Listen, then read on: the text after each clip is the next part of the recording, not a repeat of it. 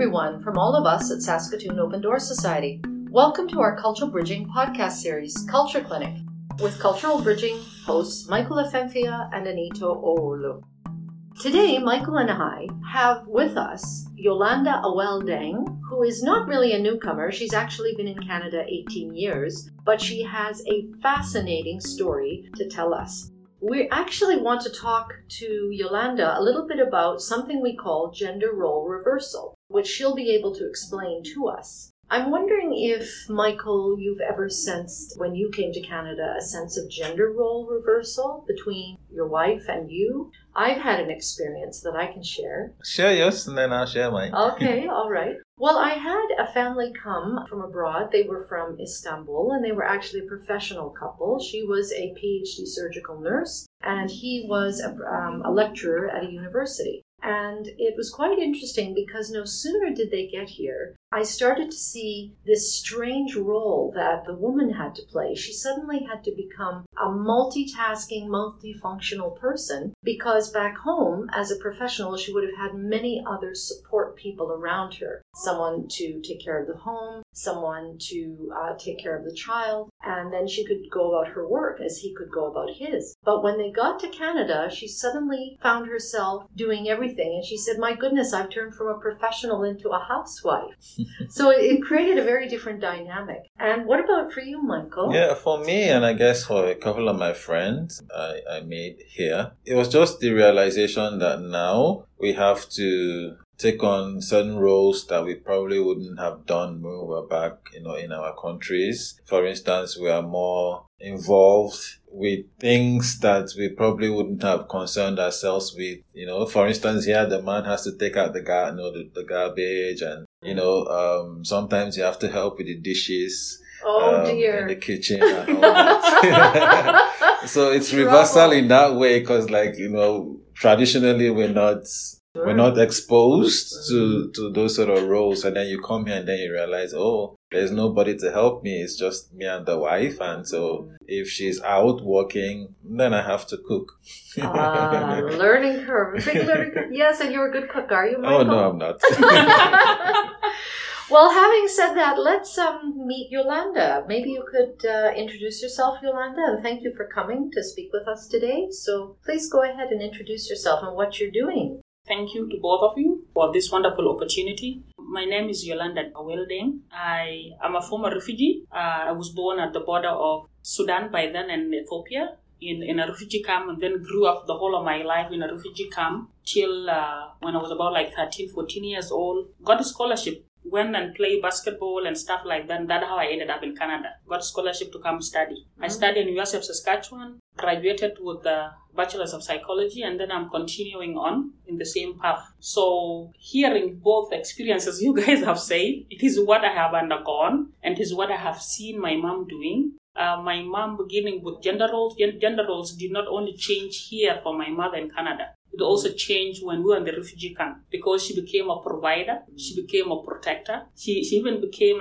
the one teaching my brothers how to be men. Oh. So, and then normally traditional in my culture, young ladies are taught by women and young boys or men are taught by their dads or their uncle. But the roles in the refugee camp by then changed. So my mom became everything. So as the same what you said about that colleague of yours or that friend of yours who ended up multitasking, so doing everything. Coming to Canada, gender roles here for myself, I was shocked that I have to be the one fixing my own electricity. It is a man's job. Why do I have to do it?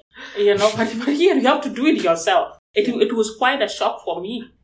Simple thing that I took for granted when I was a teenager back there became thing that I have to do. There's nothing this is a man's job and this is a woman's job in Canada. If it is in front of you, you do it.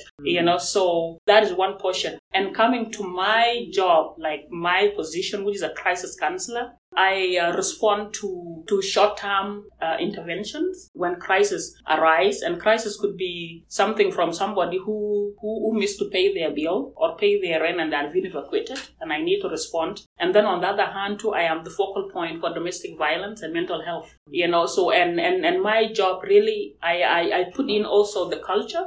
Because I call myself a cultural psychologist, because I put in culture and mental health which is the main thing that most people who come to Canada do not believe in it. They do not believe in mental wellness. They say, oh, I'll just check it off. But here the reality is with the gender role reversal, whereby a woman is easy to find a job. Let's say my brother here, if he came from Nigeria or his country as let's say a medical doctor, he will need a few years to go back here to upgrade. So that means in the meantime, when we are upgrading, the wife is the one who will go out and look for a job. If the wife found a cleaning job, which is going to sustain you, she's the one who's going to be leaving the home every day. And then the roles will reverse, whereby you are the one staying at home. If she leaves at 5 a.m. because she needs to be at work at 6, that means you have to wake up the kids, make sure they have cleaned their teeth, they have eaten, you take them to school. And I believe 90% of men who come to this country don't do it in their countries. Either you have got other house help or other female relative in the home to do it. So most of my clients find it a challenge. But at the same time, you will see the resilience of women. Because in that regard, the women become multitaskers, and the women become they actually play different personas. Like they play being a natural, they play being a counselor to the husband and the kids. They play being the cultural, keeper. So women show a lot of resilience. When they come here, or at least what I have seen. They try to maintain their home. They try to make sure that their husband has not broken down. They actually try to push their husband higher to achieve their dreams. And those roles, that particular one is a role of a mother of that man when he was back home. But now the women here become also mothers to their husband. So Michael, do you want to respond? No, I mean, you're absolutely correct. At the end of the day, I think that everybody, when you come here, you quickly realize that you have to, pull your weight, you have to contribute. And you understand also that the dynamics are different, things are different. Like today, I was having a conversation with Anita, and she was telling me how she had blisters on her palm because she had to, fix some things in her house. And I was saying to myself, why would you do that? Because back home, a woman will climb, and start to hit the door or try to paint the house and all that. They won't do those things, but here, like you said, whatever you see, if you are the one around, you just go ahead and handle it. Yeah. But at the end of the day, he really, as human being, we have got power in us to actually excel. So as much as it seems so difficult or sounds so difficult for most women when they are new, they actually fit in those roles reversal very nicely, because we have got power in us to kind of excel. We have got power in us to kind of resist something. We have got power in us to kind of fix the things that we need, and we leave the thing that we do not need. But the most important thing is most of these women know that they actually have help. So most of them reach out to Open Door. They join our program. How can I help myself? How can I parent in Canada? I have seen a lot of them joining my program. My program is RIFS, Refugee and Immigrant Family Strengthening Program. Can you tell us a bit about it? About your crisis counselor position and your program? My position, we are only two of us here, is we mainly bridge the gap that exists between the newcomers and the main society. We actually connect them to the resources. For example, let's say if there's a domestic violence that arose in the home, we will scoop in and make sure that that family is not destroyed further. By making sure if there's underlying issues factors, we actually channel them to where they will get those extra help. Let's say if somebody's sick, we will come in and those resources. So my position is actually almost like being a first responder. So if something come up, I'll say, oh, Yolanda, you go look at it. It could be something to do with the police, with child protection, with mental health, with housing, with financing, with school. If there's a gap somewhere, we always scoop in and we fill in. And then with my program, RIFS, is actually a co-ed preventative program. It is a psychosocial educative awareness program whereby we talk about culture, legal laws in Canada, how to navigate the legal system, stresses, and positive coping mechanism. Wonderful. It sounds like something very much needed.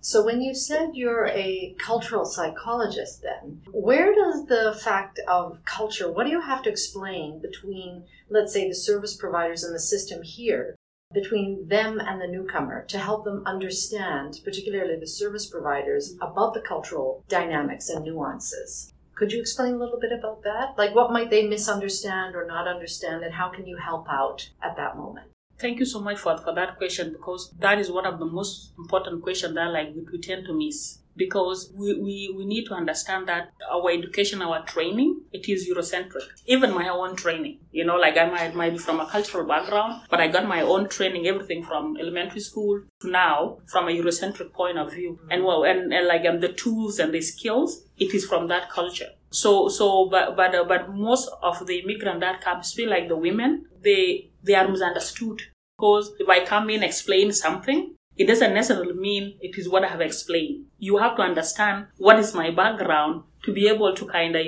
give me like the best treatment, right, or to be able to give me like the best attention that I need. Right, to put it into your specific context. Exactly. Yeah. So sometimes like culture play a very big role, so that context, as you say, is not missed. Mm-hmm. So most clients will not go through with receiving services or receiving help from the mainstream, mm-hmm, without us. And then that's why, when they come, as I said earlier on, we kind of bridge the gap. Mm-hmm. We will sit in the meeting, and when they're explaining something, it is in English, mm-hmm, of course, the way we are talking, but the whole context and the whole comprehension of it, mm-hmm, is different from somebody who is not exposed. Mm-hmm. Like the way you are exposed now, to a lot of migrants, mm-hmm, you will have got a different context. You have got a different way of lens. You have got a different worldview, sure, like most of these clients when you are dealing with them. Right. 90% of service providers, they are doing a wonderful job, mm-hmm, really, but they are doing a wonderful job. Have the tool they have, mm-hmm, yes, So it is upon us, like my job, to actually reach out to them. Right. And kind of partner with them. Right. And then kind of, have maybe conferences or presentation. Mm-hmm. When somebody who is a recent immigrant come and they're presenting A, B, C, D, look into A, B, C, D first before you conclude. Exactly. And that's what Michael and I do a bit about, don't we, Michael? Yeah, you're true. Yeah, you're correct. Well, it sounds very interesting, your work, and also very challenging. And when you say a crisis counselor, we hope that the people didn't come with crises, but they tend to get into crises here. And so it's wonderful that you're available and so key to helping people settle, and hopefully helping also our people here understand people around the world a little better as well. Correct. Yeah. Correct. Yeah. So I think on that note, Michael and I would like to thank you very much for coming today. You've taught us a lot, and it's very interesting to hear your stories. I'm sure you have countless stories that would go on. You could talk until the cows come home, as you say, right? Yeah. Okay. So thanks for joining us today, everyone. Next time on Culture Clinic, we'll explore another fascinating topic with stories from another guest. Michael and I always welcome your feedback and suggestions. Please write us at culturalbridging@sods.sk.ca. We appreciate you, our dear listeners. Until next time, remember to keep safe, keep distance, and keep alive.